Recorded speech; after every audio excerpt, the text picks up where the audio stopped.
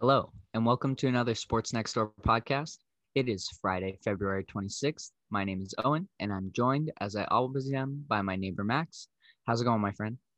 Pretty well, a little groggy. One of my favorite bands had an album drop last night, so I stayed up till midnight to listen to it, well past midnight listening to it, and then it was heavy enough that I think the adrenaline was going to keep me up a little more when it ended.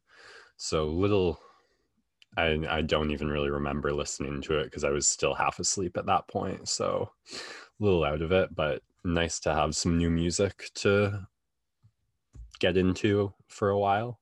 How about you? Pretty good, man. I didn't sleep perfectly, but it happens night to night. And uh, interesting that there's still being music created. It just feels like there's been a bit of drop off in music production, unless your name is Taylor Swift. And yeah, so it's I don't is that like have other bands kind of in your genre been releasing, or is this kind of the first one in a while? No, I mean, you've got nothing but time on your hands. I feel like you can't tour, so what else are you going to do other than write and record? I think the recording process is a little hampered. Like this one, Architects, they wanted to go to Australia to record, which couldn't happen. But I mean, Bring Me the Horizon had a huge album out in October. I guess it's technically an EP, but and I think they're right back at it recording. So no, I in my neck of the woods, the releases I think have been pretty on schedule as normal, if not a little more amped up. Hmm, interesting. It will be crazy when bands are allowed to tour again and Oh, events open up. Like I think even as soon as this summer in the States at least, there are going to be major events that happen. I just think each one of them's afraid to be the first one. But at some point, there's going to be a major music event that happens this summer, and it is going to be absolute chaos.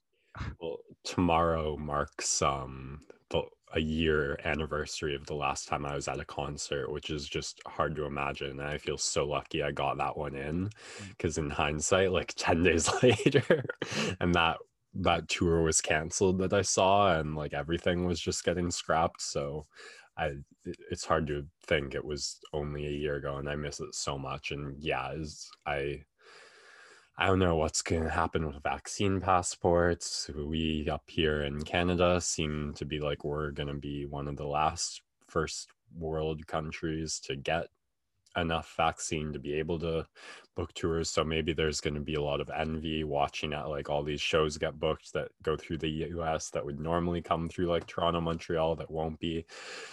Vaccine passports are a thing. Like find my way to Europe for some fests. I don't know, but yeah, I really miss live music, and I cannot wait to go back. That's one of the biggest between like that and bars. Yeah. Those are the two for me. I cannot wait for live sporting events, and that is what we have on tap for people today. And the return of baseball happening on Sunday. Spring training is underway, at least the training portion, not the gameplay portion. We've also got Combat Corner lined up, some NBA talk, some NHL talk, and finish up with a couple notes on Champions League this week. But we will jump right into Dunedin, Florida, where the Toronto Blue Jays have opened up a new player development complex, which looks absolutely gorgeous. The pictures look great, and it's going to be an opportunity for them with this already pretty deep farm system that they've created these last couple of years to get access to better facilities, better resources, better nutrition. And so hopefully this is another step on the path of trying to become another team like the Tampa Bay Rays or the Los Angeles Dodgers, who are so great at developing young talent. So this is an important step for the Blue Jays. But really, I want to talk about some of the storylines coming out of camp before they get underway. They play the Yankees on Sunday in their first matchup, and who knows where that will be broadcasted. Hopefully, I can try and find a stream of it somewhere if it's not being run by Sportsnet. But looking forward to watching this new team with so many high hopes get underway. the high hopes have been illustrated by the guys. Bo Bichette, one of the first quotes he had coming out of camp was, "This season is trophy or bust." And while I love the mentality and I love the expectations being set by these young guys, my expectations aren't that high. They barely squeaked into the final wildcard slot last year. They are playing in a super, super tough division in the AL East. I think they definitely have a shot to make the playoffs, and I think they probably should make the playoffs, but there are still quite a few question marks that would give me hesitancy before saying they're a surefire playoff-bound team. And so some of the questions going into this season about whether they'll make the playoffs, I think the biggest one is the rotation and less so the bullpen, but pitching as a whole is something the Blue Jays really have to focus on. The rotation projects to kind of be Hyun-Jin Ryu, Tanner Roark, Nate Pearson, and then you've got a mishmash of Robbie Ray, Ross Stripling, Steven Matz, Trent Thornton, all guys who either will start or come out of the bullpen, and that kind of back end 4th, 5th starter will be something that the Jays will have to figure out right now in spring training, and which of these guys will have the length and have the conditioning to be able to give them multiple innings to start a game, or B, who is just going to be the most consistent guy and give them the best stuff night to night, because they have shown in the past they're willing to throw a guy out for 2 innings, and then go to a long relief guy out of the bullpen just to give teams a different look, as a alternative to just throwing out a 5th starter who might just get blasted against a team like the Yankees or the Red Sox or the Rays. So that will be something to look at. I think the bullpen's a little bit more solid. We had a bunch of guys who stepped up yet last year who are still back. Guys like Julian Merriweather, Ryan Baracki, Anthony Kay, Thomas Hatch have been long guys. And then you've also got Waguespack and Zoik who can give you some innings out of the bullpen. And then our high leverage guys, Jordan Romano was a revelation last year. Canadian kid, pitched really well. Rafael Dolis takes the longest time ever between pitches, but he's very deliberate and he was solid for us. And then you've got Dave Phelps, Tyler Chatwood, and AJ Cole. 2 of those guys they picked up in free agency this offseason, and then AJ Cole, solid. So hopefully the guys who were successful last year can continue some of their success, and these new guys can come in and bolster the bullpen and give different looks. The main young pitcher I want to talk about, there's a really long feature article in Sportsnet a couple days ago on Simeon Woods Richardson, who is this highly touted prospect who we got in the Marcus Stroman deal when we traded him to the Mets. And this kid has been rising rapidly through the minors, and he's got incredible stuff. He's been going at Alejandro Kirk in training last season when they were on the Texas squad, or when they were on the minor league squad bubble, whatever it was that they were doing last year. And this season, his goal is to make the team. And I think he's going to start in Double-A. So those are pretty high hopes for him. But if he doesn't make the team out of camp or throughout the season, he'll probably be a late September call-up. And this kid, just like reading that story and seeing some of his tape, he is completely dominant. And he's going to be so fun once he comes out of the pipeline. Him and Nate Pearson project to be 2 of the best young studs in pitching in baseball. He goes right at guys. He doesn't throw, he throws a ton of strikes. He's super composed, super fiery. He says he models his game a little bit after Stroman. He loves to work, just a really fiery competitor who's pretty calm and collected off of the field. And I'm just really, really looking forward to see his progression and getting to see him a bit in spring training, because that's the time when you get to be the most excited about all these young prospects and see what they can do. Moving off of pitching and into the position players, what are the physical improvements that we will see from these young guys? Vladimir Guerrero Jr. Apparently in an interview through his translator said he lost 42 pounds this offseason. So the kid has slimmed down, which makes it a possibility that he might play some third base. Charlie Montoyo said that he's going to have Kevin Biggio playing third, which was an interesting tidbit to come out of camp. But Vladdy, if he can slim down, it's going to be really important for him, because the 162 game season is very different from this last season that was only 60 games. It's a much longer grind. It's going to be harder on your body, on your legs. And Vladdy was saying he was feeling it was tough for him to run bases and hang out in the field for long extended innings. And so by working on his weight and bringing up his conditioning, he's going to be able to work through the long drags of the season. And that's going to help him at the plate as well, because he'll just be feeling a little bit sharper, feeling a little bit more coordinated when he's at the plate, and feeling less of the effects of fatigue. So I think just all the way around, really looking forward. He came in shape to spring training last year, and then of course we know what happened. Everything shuts down. When they finally resume the season, he's put on back a ton of that weight. So this is his second opportunity to really slim down and show everyone what he's got, because he's been passed by some of his peers, like a Juan Soto and a Fernando Tatis, who we talked about last week, who got paid the big money. Those are all guys of similar age with similar expectations, and he's fallen a bit behind them. And I think it really motivated him to get in good shape, and hopefully we see a monster season from him this year. You don't think the weight helps at all with the home run hitting? I think he's just naturally like such an incredible hitter. Like a lot of his power is generated.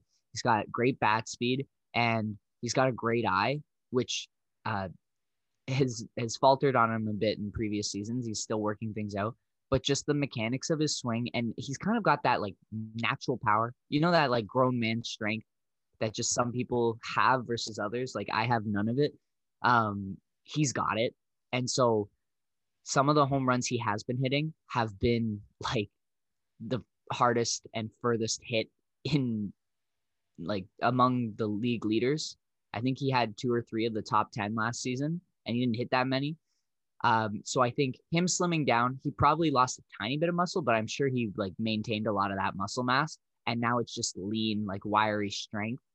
He's still a big dude, but I think he's just going to be crushing bombs, and it's going to be taking a less of a toll on his body. I think this is going to be a really great season for him, as long as he can stay healthy.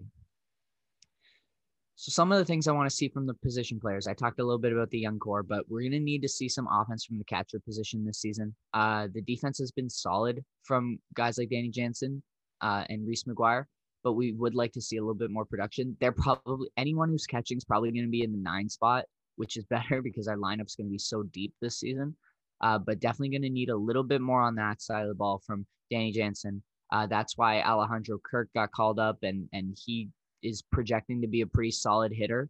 So hopefully we'll get some offense out of him. And then Reese McGuire, you want to expect more offense? I won't. I think he's still going to be around a 200 hitter and obviously when you're playing once every 4 or 5 days, you're not going to get into a rhythm hitting. So I can't have high expectations for him, but maybe a left-handed bat that can get a couple of key hits at some point during the season. That's all you can really ask out of him on the offensive side. Infield versatility is something that the Jays experimented last year and is going to be a big thing this year. You've got a bunch of guys who can play a number of positions in the infield. Cavan Biggio, you could probably put him anywhere on the diamond except catch, and he'd be good at it. He's played some right field. Montoyo says he's our everyday third baseman, yet to be seen. He's played some first. He started at second for us when he came up. So definitely a guy that will get a ton of looks at a ton of different positions, but third base is the spot of need right now. So that seems like that's where he'll be.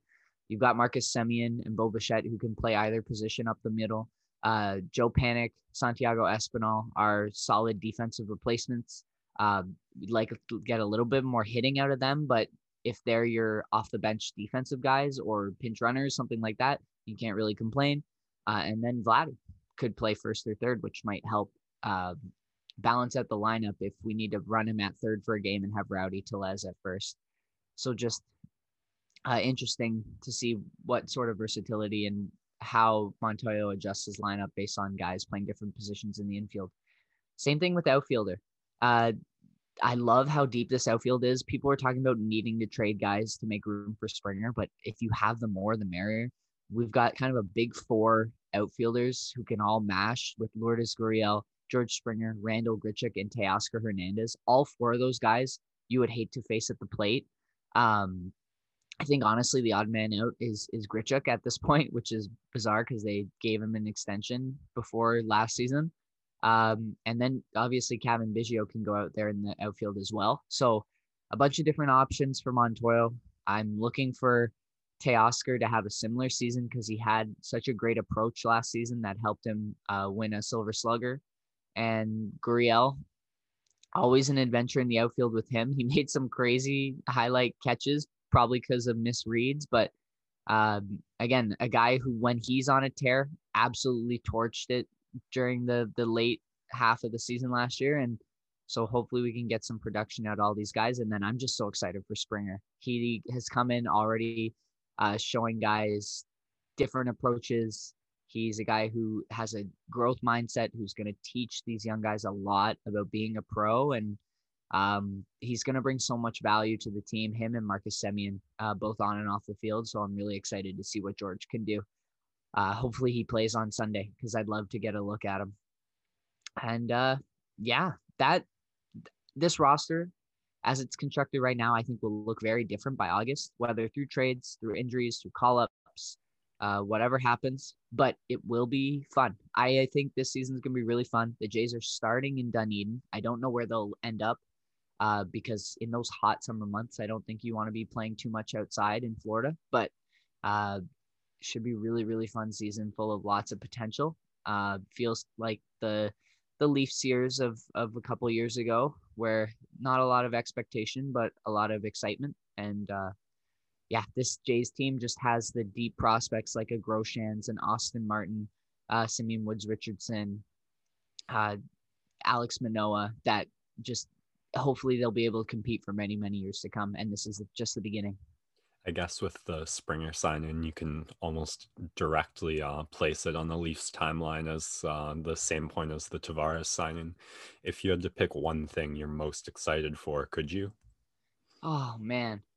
I think I'm most excited to just see like the one day when Montoyo decides, okay, we're going up against a left-handed pitcher and I'm going to stack all of these guys. I don't care about balancing the lineup. I'm just going to make this the absolute gauntlet for the pitcher.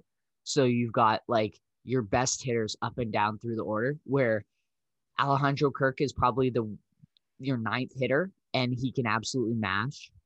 Because it will just feel like those Blue Jays teams from 2015, 2016, when you had Bautista and Encarnacion, just like every plate appearance, you think the guy is just going to take the dude deep or just keep the lineup turning over. One of the things I loved about this team last year was there seemed to be less focus on hitting the deep ball and just turning things over to the next guy in the lineup, which is how you have those big rally innings. And this offense is just going to be so fun to watch. And I think Jays fans are going to fall in love. So that you're excited for live music, I'm excited for live Blue Jays events, man. The atmosphere is different. We talked about it before because it's in the summer and people are just in such a great mood, and you can fit more people in that arena than you could at the Scotiabank Arena. You can get 50,000 fans in the Rogers Center, and just the vibe is incredible. The energy is palpable. And I can't wait until we have that back. Yeah. When the demolition, is it scheduled yet, or? I really don't know what the plan is, but Yeah, they're gonna have to eventually, if it's A, allowed back in Canada, and A, they're allowed to, and B, allowed to have live fans. Once they find a spot for the Jays, the fans are gonna come in droves, and I hope I'm gonna be one of them because it's gonna be so fun to watch this team. all right. All right, that wraps up my spring training preview. And we'll take a quick break and come back for some Combat Corner. And we are back for some Combat Corner. Max, give it to me. Yeah, I'm excited for this one. With the COVID season, you just have so many fights that fall off due to, like, I think sometimes even a cornerman testing positive, or a coach, or a contact tracing, or it's like an asymptomatic bout, a false positive. So sometimes the fights will just kind of get pushed around like 1-2 weeks back, and it'll cripple a card, but it can also stack a card. And I think this is one of those cards that, as of yet, I don't know. The weigh-ins haven't happened. You never know what's going to happen on the day of, because we've had some crazy ones. But as of right now, nothing's been canceled. So fingers crossed that this one stays as is on paper. because it's pretty deep and some consequential, exciting matchups, I've chosen 5 to go a little more deep on. First off, the main event, Jairzinho Rozenstruik versus Cyril Bongang. Two very similar fighters at heavyweight, like as technical as they come, both coming from kickboxing competition, with Rozenstruik traditional kickboxing, Cyril Gane coming from a Muay Thai background, where they both had a lot of success, both entered the UFC and kind of tore through the heavyweight division early in a little different fashion. Jairzinho Rozenstruik did it with tremendously terrifying power, and Gane a little more technical, a little slower, but I'd argue just as dominant and maybe slightly more impressive win in Tanner, the Canadian heavyweight prospect. And then Rozenstruik earns his big moment against Ngannou with that crazy last 10-second knockout of Alistair Overeem. And then Ngannou does what Ngannou does, gets a bounce back fight against JDS, ends it in the second round. Cyril Gane, on his own timeline, earns a shot at JDS and similarly ends it in the second round. Consequentially, I think this matchup is pretty big. I would like to see the winner fight the Curtis Blades, who just lost to Derek Lewis, which would, a win over Blades would, I think, put them kind of right near a title shot, because they'd be on a nice 3 or higher win streak at that point over big names. The fight itself, I don't have the highest of hopes for. Typically, when you get two guys like this, it's going to be a kind of chess match, a waiting game. Both these guys like to counter strike, make the opponent misstep, and then make them pay for it, establishing a safe distance and winning the fight from there. And I mean, heavyweight, you never know. One punch can end the fight at any time. But I think the knowledge of that and the stakes of that and the fact that they have 25 minutes to find that one punch means both guys are going to start slow. Both very technical counter strikers. Gane, with the Muay Thai background, a little lighter on his feet, more prone to switching stances. Rozenstruik, a little less bouncy in his approach, just kind of tries to slowly move you forward. A lot of his success, most of it, honestly, has come either counter-striking guys who are charging in, or when he manages to back his opponent against the cage. Had Overeem against the cage when he finished him with like 10 seconds left. JDS, he backed against the cage to find that finish. Even Arlovsky, he backed him against the cage, landed a couple power shots that I think like sparked Arlovsky into urgency, which caught him charging into that left hook. But then he's also just power. I mean, that jab that he knocked Alan Crowder out with was just a textbook left hand jab, but big guy, very technical, just knows how to generate power with that frame. Cyril Gane, little more varied in his approach. Like I said, he likes to switch stands. He takes his time, stays out of danger, and just kind of neutralizes the opponent's offense first and then gets to work. When the finish presents itself, he's happy to take it, but a little less of that like branded heavyweight knockout power. It not the same as like the jab and left hook and just like wind up bomb that Rozenstruik has. But I mean, you saw with the elbow he placed against JDS, if he gets you into a bad position, he's more than happy to capitalize, and in more ways than one. I mean, he had that heel hook victory, which I think was raised some eyebrows about like, okay, what are we going to see in the game of Gane going forward? Like, oh, you're a jiu-jitsu fighter now. But he's stuck mostly to striking. I'm curious. I mean, Overeem had a fair amount of success against Rozenstruik grappling. So and with the Muay Thai background, I'd think Gone a little more happy to go to the clinch, a little more experience there. So I'm curious to see if he tries to initiate clinches, if he tries to get takedowns from there, just to mix it up, give something different. I talk a lot about how when you have two grapplers, it often turns into a striking match. Maybe with two strikers, they each go, well, I think it's an easy path to victory on the ground. I'd expect that a little more from Gone than Rosenstrike, but you never know. Just an easy way to bank a round or two if you can get it there. Yeah, so I'm expecting like a fairly slow pace, a lot of space, footwork, circling, feinting, trying to draw the other out. I'm looking to see the Muay Thai stance of Gone, kind of how that counters the leg kicks of Rosenstrike. I'm looking to see if Rosenstrike can get Gone backed up against the fence. No one's really been able to do that.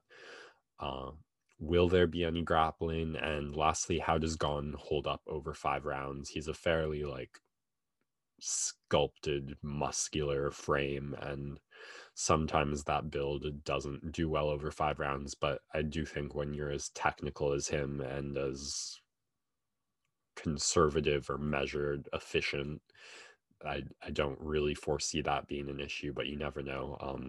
I mean, Rosenstrike already proven he absolutely has power up until the last second of a fight. So should be a consequential main event. I would recommend like a measured, cautious hype for it. I don't think it's going to be like a barn burner of a fight, but I think you just have to go in with the right expectations and it will be enjoyable. Arguably greater stakes in the co-main event between Nikita Krylov and Magomed Ankalaev, because the light heavyweight division, I think, is a little more wide open than almost any division right now, with the title being fought up for grabs when coming early March. Is that next week? I think it's 2 weeks from now when Izzy and Jan go to fight.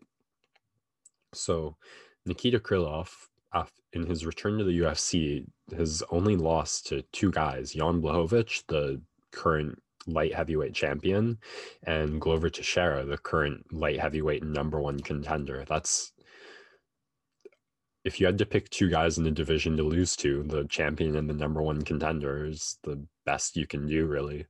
So that makes this matchup really interesting to me. Magomed Ankalaev hasn't getting his first opportunity at like true long time tested like top 10 talent so far, other than that like Paul Craig last second comeback, which I love to think and talk about so much. And Clive has looked phenomenal. Most of his wins coming by finish. That he had the saga with Ion Cutelaba, which he settled in devastating, decisive fashion. Before that, he really got on my radar with that front kick finish he had. So really technical, powerful striking from him.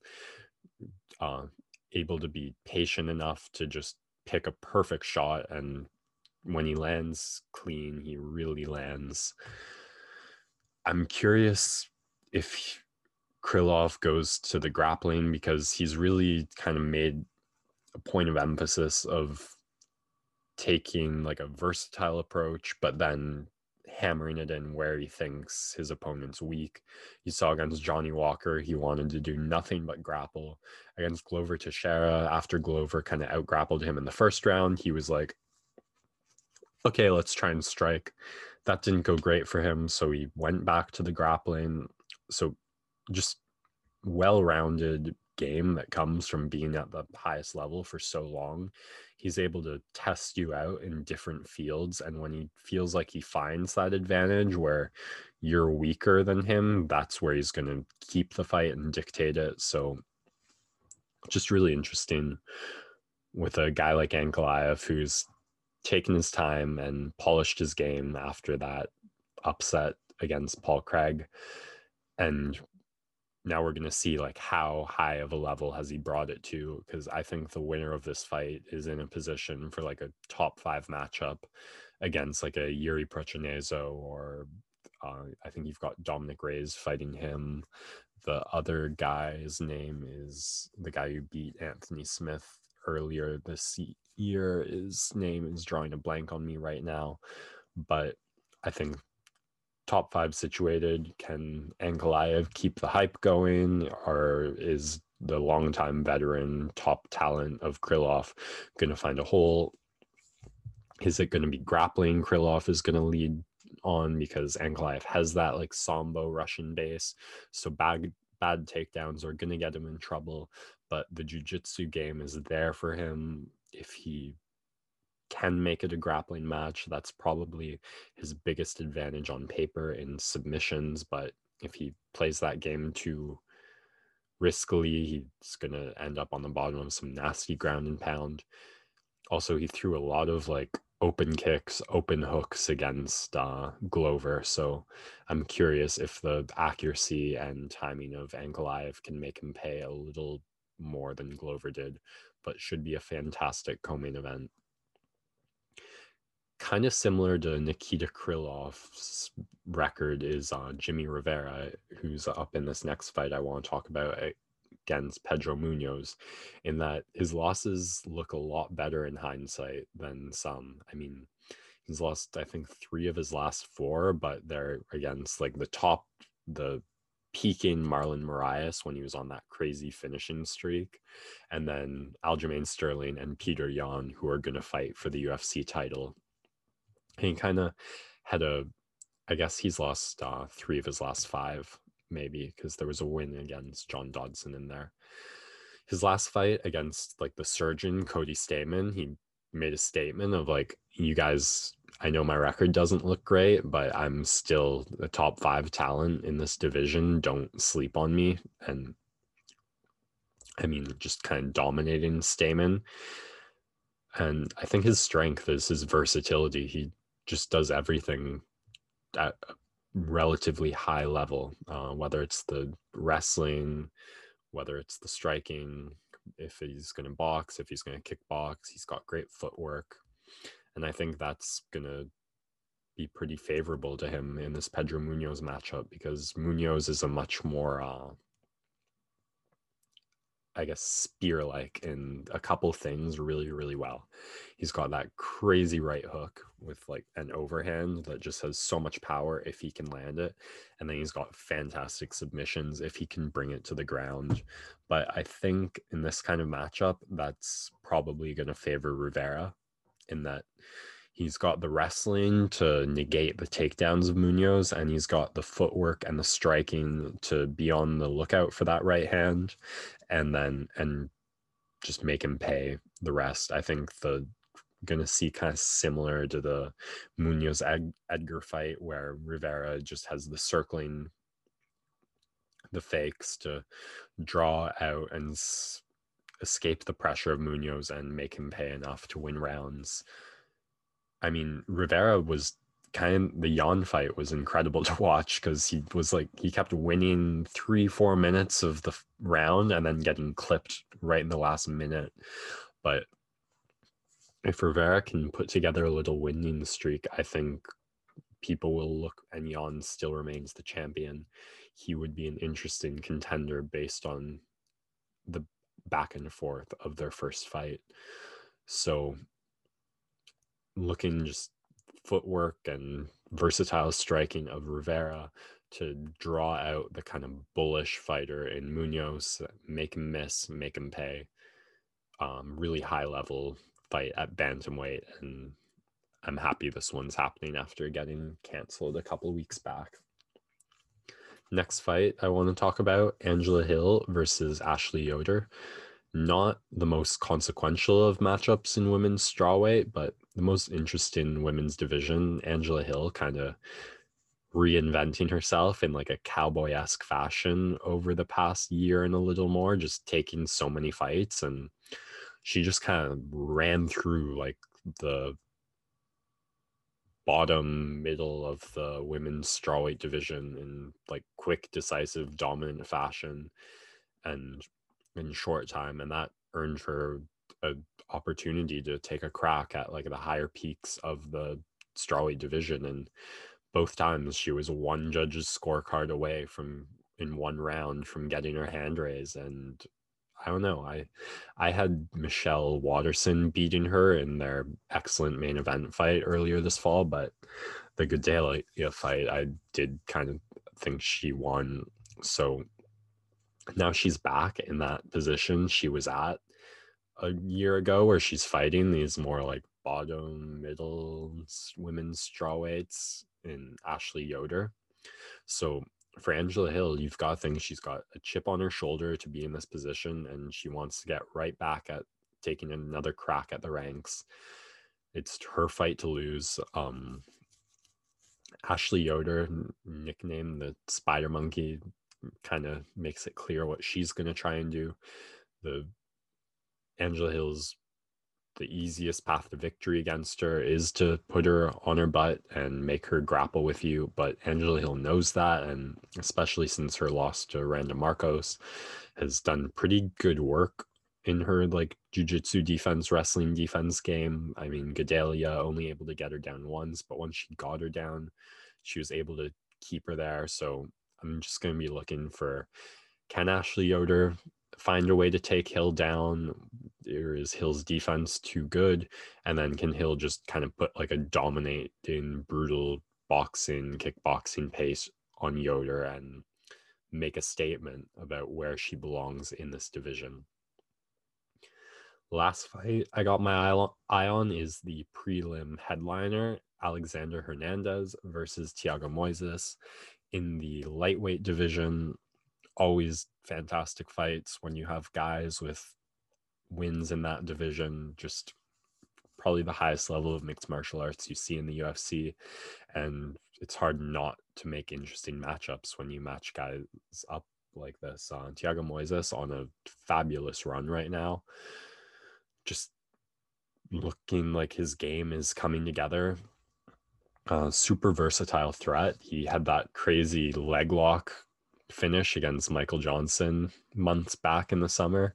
And then he showed some really great stand up against Bobby Green more recently, which, if you're a jiu-jitsu guy and if you're competing at the lightweight division, you need that stand up, kind of like Carlos Diego Ferreira. Like, you just need to be able to do everything at such a high level. And that's what you're seeing with Moises, the game really rounding out, showing great kicking, great striking defense, and wins like the one he had over Bobby Green are what you need to climb your way to the top.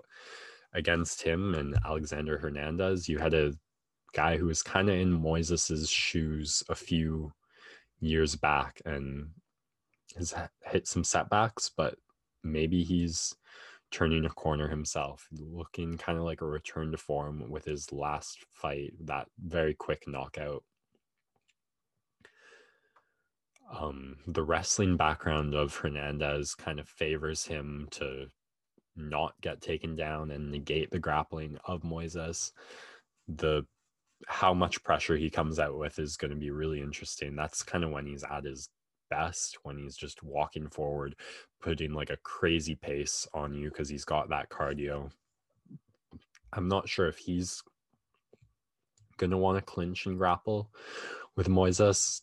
A risky proposition always when you're facing someone with as high level jiu-jitsu as Moises. I mean, Bobby Green was able to not get submitted and negate most of the attempts pretty easily. So be an interesting test of Hernandez's confidence if he does want to kind of put like that clinchy, grapply, grindy performance like he had against Olivier Aubin-Mercier years back.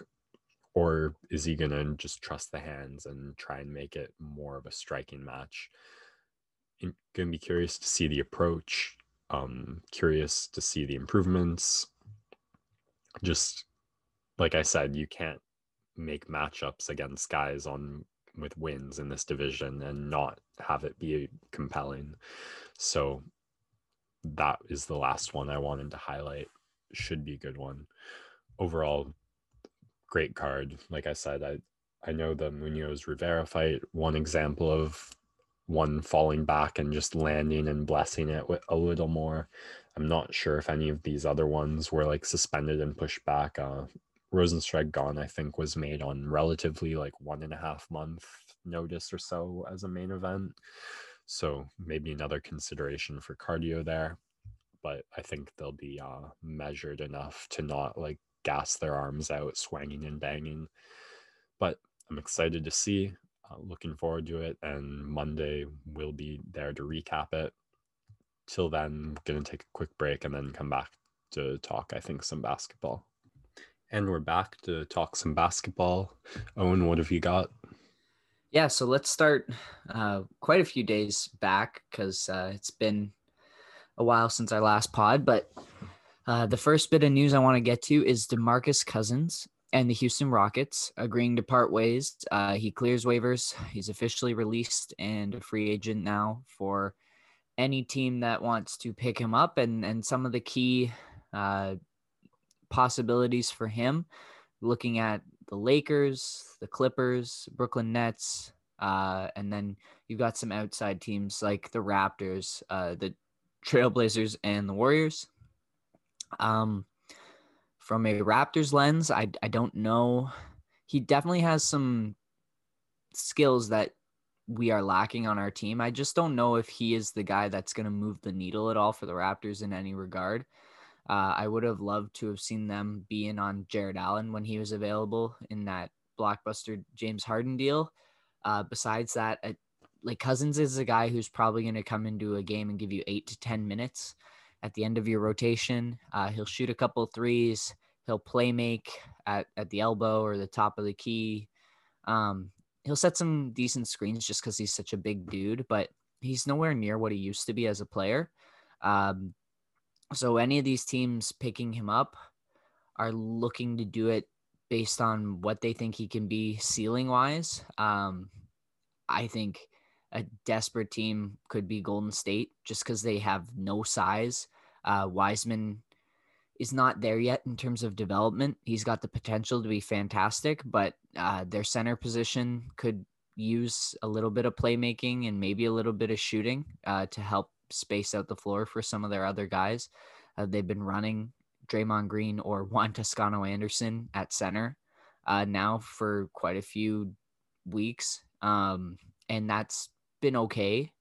But at some point, like rebounding really kills you in the playoffs when things slow down. And so it would be nice for them to have a bigger presence. And if he can shoot, then that allows him to space the floor for Steph and Draymond to do their thing. And Draymond isn't forced to have to spread it out and shoot from the 5 position. So that could be a good spot for him there. And then, I don't know, it seems like the Lakers and Clippers are in on any buyout guy just because it adds to their depth of players who they can throw on at a different time with their stars. So obviously there's possibility there. And then we know that DeMarcus Cousins and Kevin Durant are pretty close, and Brooklyn, of course, is looking for a center right now. I don't know if DeMarcus Cousins is the right guy. I think the Nets need more of a rim protector.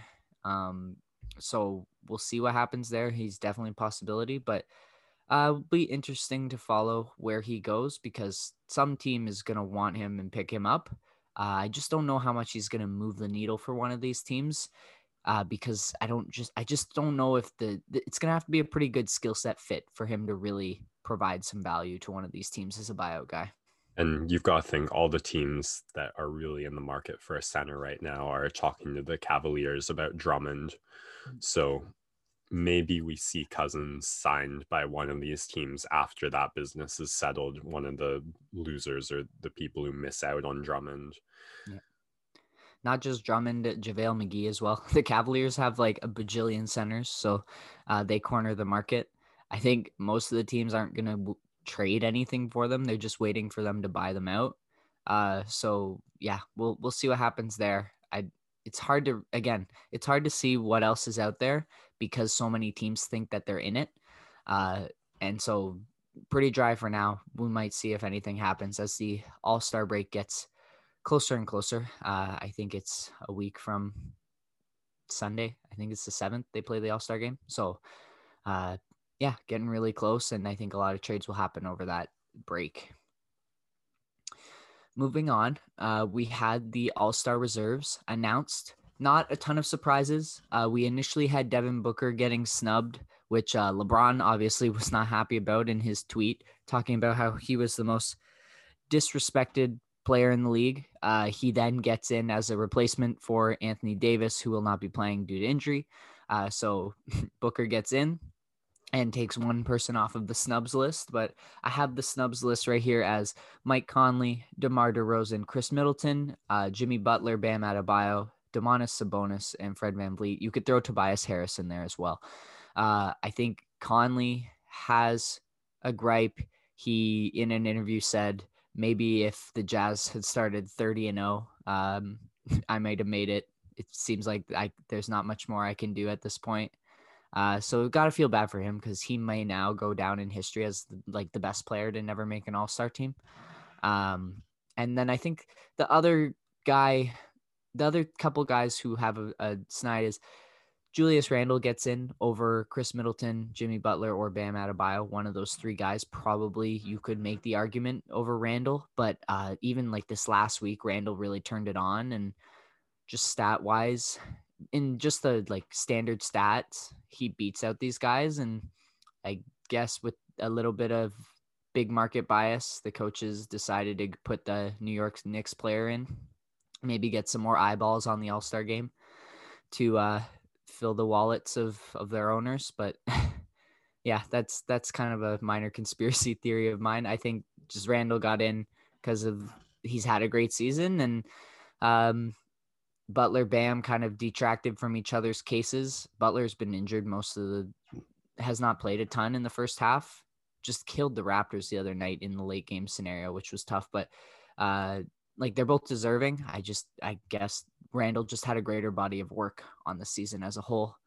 And then Middleton, the Bucks have Giannis in there, and he made it last year. So yeah, again, you could argue for any of those East guys. It was really, really tough. Yeah, I saw some people saying like Lowry probably getting a fair few legacy votes to split it with Fred and take away from his case. You have Sabonis as a snub as well. That also, we didn't do so well on our East picks. I think the only one was Booker over DeRozan on the West pick, but the East not quite as accurate. So yeah, the West was easier. The East, and then the last one we picked Trae Young. I didn't even have him on my snubs list, but yeah, I think the coaches, especially, they look at this guy does not play any defense. It was evident the Cleveland Cavs game a couple nights ago where he does not even try and just gives up a free dunk to, what was it, Lamar Stevens on the Cavs. Like, I get a guy I had never heard of before that game gets the game-winning dunk as Trae becomes just an open door for him to get to the basket. So it's tough when plays like that happen night to night for coaches to go, why should we pick you? You just put up seemingly empty. Obviously, the offense in Atlanta doesn't run without him, but it's seemingly empty stats compared to maybe a guy like, I don't know, like Ben Simmons or Zach LaVine, probably the two that got in over him, who contribute a little bit more to winning and do it a little bit more efficiently and just do more things on the court. So yeah, I wasn't too surprised that Trae didn't get in when it's the coaches voting. I know a lot of fans would be upset, and he's gone on to have some pretty monster nights this week against Boston in particular. But hey, that's it. He'll get his opportunity. The East is so weak that a couple of these guys that missed out could have their shot again next year. So yeah, should be an interesting All-Star game with the skills and the 3-point contest happening earlier and then the dunk contest at halftime. No Rising Stars challenge this year. I imagine they'll just name the teams and then not play the game, although it's not really an honor necessarily to be a rising star. They usually just pick first and second year guys to play a pickup game. It's not like a award or anything. So who knows if they even do that? Maybe they'll have them play it out on 2K like they did with the Madden Pro Bowl. But yeah, so a week away from the All-Star game, and we got our list of all-stars, and happy for some of those first-time guys because they have had great seasons, and it should be fun to watch them play if they all decide to play. You're not boycotting? Nah, I'll watch it if it's on. I think if they end up playing and there's no worries about COVID, that game becomes so exciting because the Elam ending, we remember it was one of the like last great, awesome sports moments before the pandemic with Giannis getting deep into his stance, arms out wide, LeBron dribbling it up the court. It's like a 1-point game. You've got Spike Lee, Beyonce, Jay-Z, like all these massive stars on the sideline, all standing up, leaning in to get a look at what's going on. Like the energy was so high. It was the highest it's ever been in an all-star game, in my opinion, just because the competition ratchets up when you're playing to a score rather than just playing in time, because you have to score to end the game. But then you've got that pride as a competitor. And so I think that's going to come out again in this one because they're using the same format. So it will be fun to watch at least that fourth quarter. Okay. I want to move into discussion of the Eastern standings because the fourth place Indiana Pacers, I believe, sit at 16-16. I know they're 500 for sure. I'm just not entirely sure of their exact record. And then I know that the Miami Heat in 10th place, the Pacers are 15-15. So pardon me. The Miami Heat sit at 15-17. So one game essentially separates 4th from 10th in the East. Got teams all mashed in together in that section, and it doesn't feel like it's going to change anytime soon. You've got teams flip-flopping each other with maybe a couple wins in a row, a couple losses in a row, but then they'll get back in it. So it's going to be really interesting to follow this Eastern Conference as this mishmash continues to move in sync. It's like a peloton in the Tour de France, and you've even got the Wizards now on a bit of a heater. I think they've won 6 of their last 7 and have pulled themselves into the conversation as well. So a huge glut of teams in the Eastern Conference, all like not great, but they're there. And just no consistency in like who they're winning against and who they're losing to. Yeah. Like some of them beating the best teams in the West and then like losing to the worst teams in the East or West.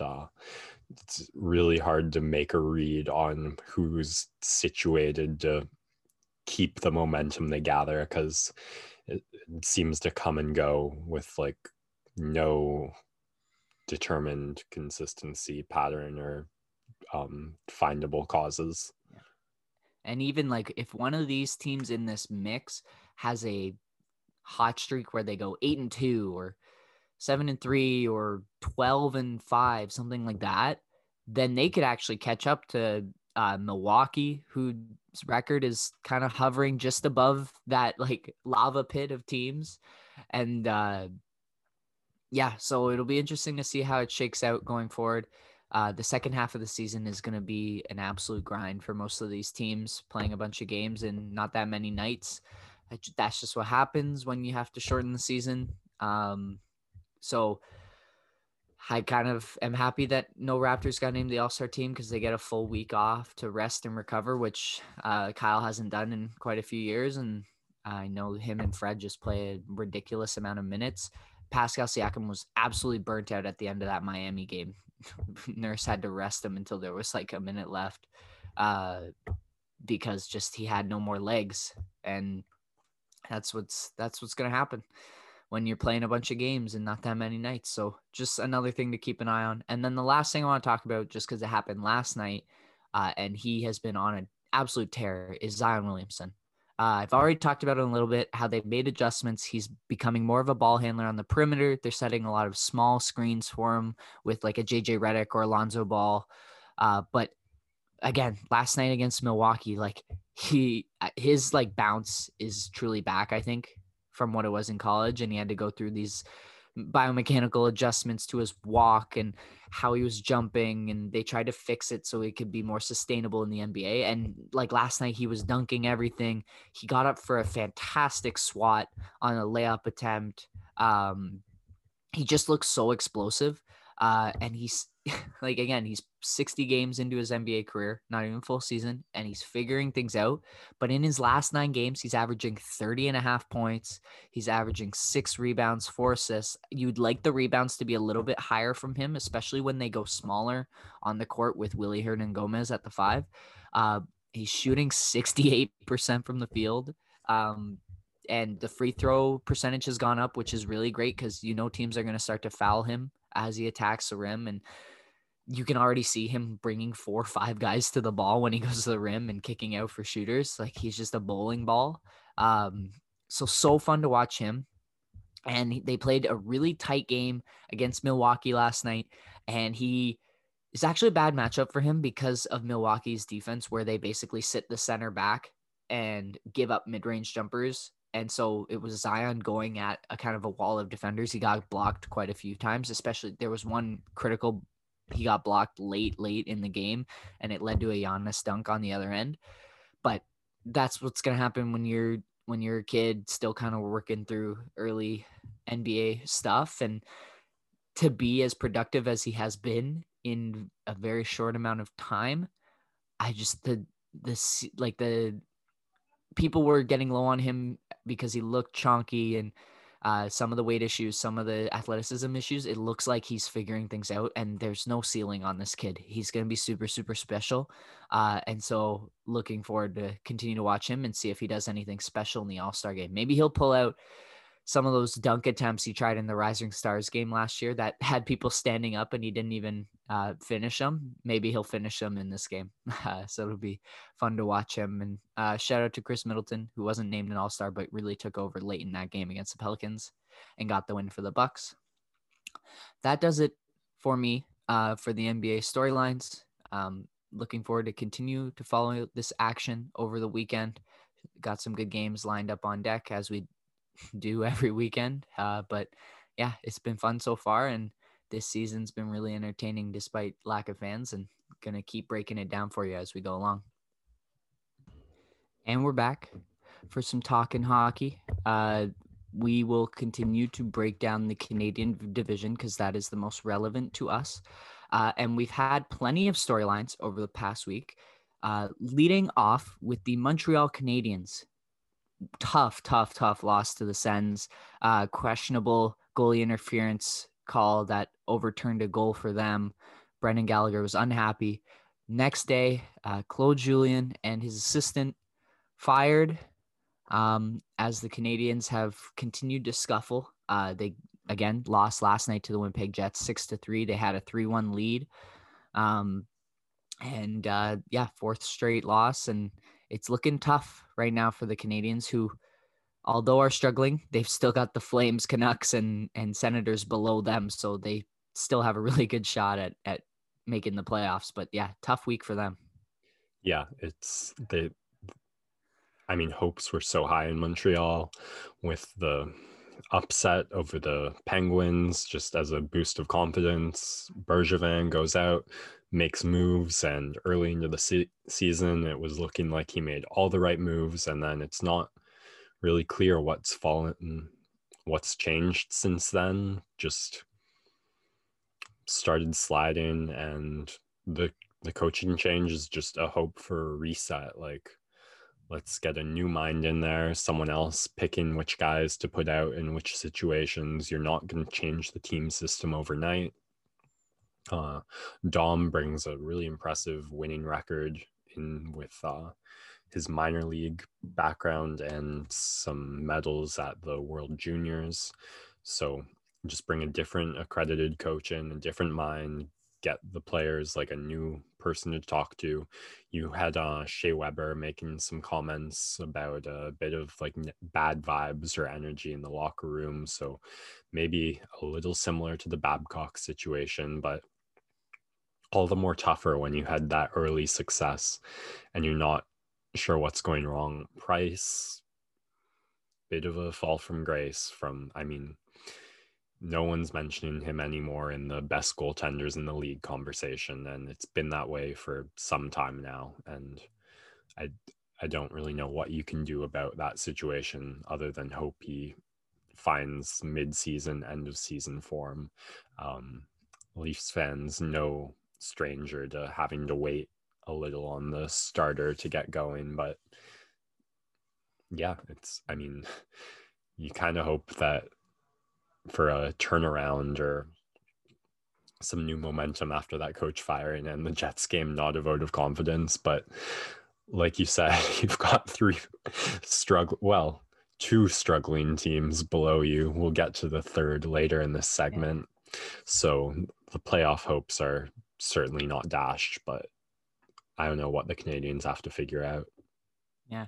Luckily, they have Jake Allen, who is a very solid 1B, who you could run with for a bit if he gets hot. I think with Carey Price, the thing with the Canadians, and this might actually be to their detriment, is that it's always lurking that he has the potential to go on a crazy, unbeatable run, and he has earned that benefit of the doubt to be the number one guy. But if he is just having a off stretch, then you should run with your other goalie, but you can't because it's Carey Price. So it'll be interesting to see what they do with the goalies. Maybe he just does need a bit of a quick rest to refresh, and then he'll be back. But again, like, it's Carey Price. At some point, he could just turn it on, and then teams don't score on him for like 5 games in a row. So something to follow. And they do need a little bit of new energy to come at some point. So something to follow. Another team that struggled, obviously, is the Vancouver Canucks. They've been really, really bad, but not much to say about them. More saying the Edmonton Oilers, who are now 10-2 in their last 12 games and have rocketed up the standings. McDavid and especially has been in another dimension, as I've already talked about, and they are chasing the Leafs, and they're right there. And it should be an awesome game on Saturday when these two face off. We already had Toronto-Montreal for kind of first in the division earlier in the season. Now we're getting Toronto-Edmonton as the 1-2 matchup on Saturday. So it should be really, really fun to watch that one. And that, once again, transitions me into the Leafs-Flames this week. The Flames, another team that's struggling. They beat a Leafs team who had a bunch of injuries on Monday night, and then had one snatched from them. They were not the better team in either of those games, but they do get 3 points out of 4 somehow. They even should have had 4 if Willie hadn't pulled the win out of his wherever. But that was pretty hype. I was screaming for Willie because he really needed that, and awesome, so awesome to have him score 2 in the span of the 3 minutes there. But yeah, the Flames continue to struggle.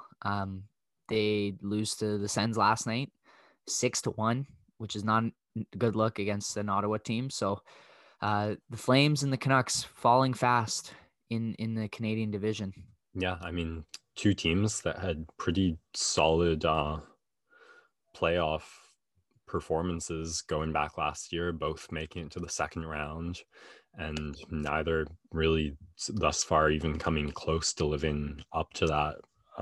Tale of two Riddicks, going from, I don't know, 70 something saves, being like the absolute difference maker. Like you said, I thought the Leafs were the better team in both games, but just struggling a little with the chemistry on the mixed lines, and Matthews just having an off night, not on Monday, not he had a couple shots that normally he just finishes that he couldn't, but very different Dave Riddick. I mean, he was great on not giving up rebounds. He stoned us on every breakaway attempt he had and gave up goals to both of those forms, with a rebound and like a one-on-one against Connor Brown. And then, I mean, I just groaned when I saw that softie, that slap shot from behind the blue line. I mean, certainly was not expecting a week ago to have to go and play 3 games in like 4 nights. So I'm sure that takes its toll. But I was really interested in this matchup because both teams were coming up into it with some momentum. Like you said, Calgary coming out with 3 of 4 points against the Leafs, which was not expected. Guys like Monahan returning to the lineup, stepping up, and the Flames obviously surging after those 2 overtime shootout pullouts against the Canadians. They now have gone to win 3 in a row, which I know winning 2 in a row when they did it off the last second goal against the Jets, and then that comeback against the Leafs was like the first time they'd won 2 in a row in like well over a calendar year. So I wonder when the last time they won 3 in a row was. Yeah, I don't have that stat for you. I think you said Flames there. You're talking Senators, but it, yeah, it's a team that it's fun to see them have success, and I don't mind them winning games when it's against the other competition in the division because it just helps us out. And obviously, like my girlfriend and her family are big Sens fans, so it's nice when they are content because it's less of a headache for me. But yeah, happy for the Sens because it's a team that's just it's a look at what we have season.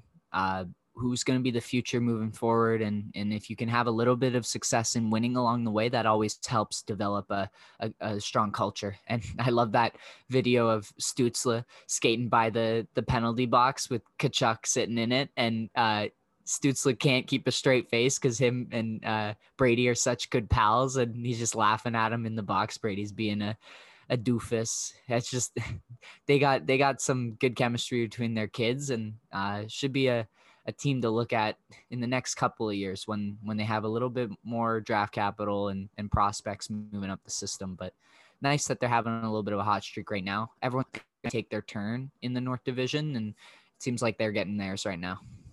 Yeah, for sure. The Canucks and the Flames would like to get in on some of that momentum, and the Canadians would like to buy some of it back.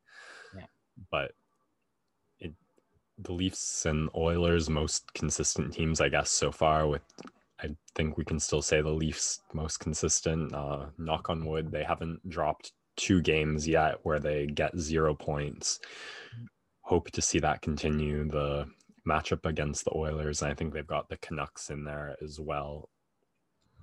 Yeah, I would also, the thing is like this, the team that's been really silent and kind of flying under the radar here is the Jets. They have 2 games in hand, and they do sit at 12-6-1. So they could leapfrog the Oilers. Like, they have the games in hand to do it. I think they probably are the second best team in the division, but because they've played less games, they're kind of just hanging out, waiting to make their move. But this is a team now with Pierre-Luc Dubois in the lineup, with Connor Hellebuyck being a perennial Vezina candidate, a team that really is like positioned to make a run, and the Leafs haven't faced them a ton yet. So those will be some battles when those 2 teams finally go at it, because this Winnipeg Jets team, you can't get them out. They're definitely hanging in there for that second spot. Yeah, I mean, Laine, Connor coming in and just filling the goal scorer role beautifully, not missing a beat really. I think they're one of the 2 teams that have, or I don't know if they have both wins over I think just 1 win over the Oilers, and so far splitting it. All right. Well, we have the Leafs and Oilers on Saturday. Auston Matthews, a lot of talk about this wrist injury, which apparently has been plaguing him for the entire season, which is wild because he is on an incredible scoring pace, even despite this wrist injury. It worries me a little bit that he's playing through it. It's the reason why we have in our notes here that Keefe mixed up the overtime lines a little bit, went with Tavares and Marner for the opening faceoff because Matthews didn't want to take it. And then you had Matthews and Nylander go on afterwards, and just a sick goal from Willie. But yeah, so something to look at. Is there an All-Star break for this NHL season? I don't think so. Okay, that's a bummer because we could use one for Matthews to get that wrist healed up. I don't know if it'd be a break for Matthews. Yeah, that's true. Well, he could pull the injury card maybe and get out of it. But yeah, I don't necessarily like that he's playing through the wrist injury. Something to keep track of as the season goes along, because you had Rasmus Andersson kind of going at him a little bit, knowing he had the bad wrist. So you might see teams start to do this, which worries me just a little bit. Yeah, that hit into the boards from Andersson also, I think, is what aggravated it to the point where he didn't want to take that face off. So I mean, if it's been all season and he's looked this good, you kind of wonder maybe it's just going to be fine. But yeah, the injuries really feel like the only thing slowing us down right now. And like we haven't even gotten a look at what this team can do at its full potential, which that's the game. You're going to have very few stretches where you have a 100% healthy lineup, but Matthews would be, I mean, is the biggest piece of this success right now, so would be the biggest loss. Although I was so happy to see Nylander get a dirty one, like on his knees, pushing for it. Like that's the exact kind of play the knock on Nylander is that he doesn't do that enough or just doesn't have the mentality to do that. So to see him do that to get the confidence going, which is where the confidence needed to be to score that highlight hair goal, best of both worlds from Willie. Love to see it. Yeah, so we got the Leafs Oilers afternoon game, Sens and Flames on Saturday, and then the late night game, the Canadians and the Jets in the Canadian division. So should be a good one to watch on Saturday. Go for it. No, go ahead. Well, I was going to move off of hockey. So if you have one last thing you want to say, then get to it. The other, maybe we'll talk to this more on another segment, but the Detroit Red Wings and the Nashville Predators starting to emerge on the market as sellers. So it'll be interesting to see if any of the Canadian division teams are willing to make a move on that to try and bolster the roster with a couple of pieces. Quarantine, obviously a big barrier, but something to keep an eye out for. Is anyone going to pull the trigger on like a Bobby Ryan or a Matt Duchene or Philip Forsberg? That's too good to be true, but it would be fun. All right. So now I will move off of hockey. I apologize for getting ahead of myself and move into our final bit of notes for the show. The Champions League continued this week and the games kind of went chalk. Wins from Bayern Munich, Real Madrid, who looked not good in their game against Atalanta, but pulled it out due to an early sending off from the referee. That was a bit controversial. And then Man City pulls out the win against Borussia Mönchengladbach. Love that name. Spanish or like Russian? I couldn't. German. They're in the Bundesliga. And but the game of interest I just want to talk about quickly was Chelsea's 1-0 win over Atletico Madrid and punctuated 1-0 goal scored by Olivier Giroud with a just beautiful bicycle kick. So if you haven't seen that, go check it out. Puts it right in the bottom left corner. Stunning strike from Giroud, and that was kind of the highlight of the week in an otherwise kind of uneventful Champions League week. But we'll be back for leg 2 in a bit, and we'll have that covered for you. But that wraps up all the sports that I have for the week. My PlayStation is on its way, according to my Best Buy tracker. So I'm really pumped to maybe get into some video games over the weekend. Max, you got any recommendations? Not for video games. The Tyson Fury, Deontay Wilder 1 year rematch, 1 year anniversary just came out. So both promotions released the full fight on YouTube, which I just rewatched the other day, which I would highly recommend to anyone to watch. That was first matchup, and the hype of the rematch is a big part of what has drawn me somewhat into boxing. So if anyone's got 40 minutes to kill and wants to see two of the best heavyweights in the world, or the best heavyweight in the world, make his statement of identity on that, I would highly recommend checking it out. It was a very entertaining rewatch for me. Awesome. Well, it seems like everyone's got nothing but time right now in the COVID apocalypse. But just want to make sure that you're spending whatever, an hour and a half, hour of your time, if you got us on a higher speed, listening to us. Hopefully it provides some entertainment, and want to thank each and every one of you once again for listening. Appreciate the support. We've got some great YouTube clips up if you listen to this and you've heard it, but if you want to see our beautiful faces, then you hop on YouTube, give us a like. And yeah, thanks so much for listening. Max, I'll leave it to you, my friend. Yeah, hopefully soon in the works there'll be some music signing us off, but for now you've just got to deal with the dulcet tones of Sports Next Door signing off.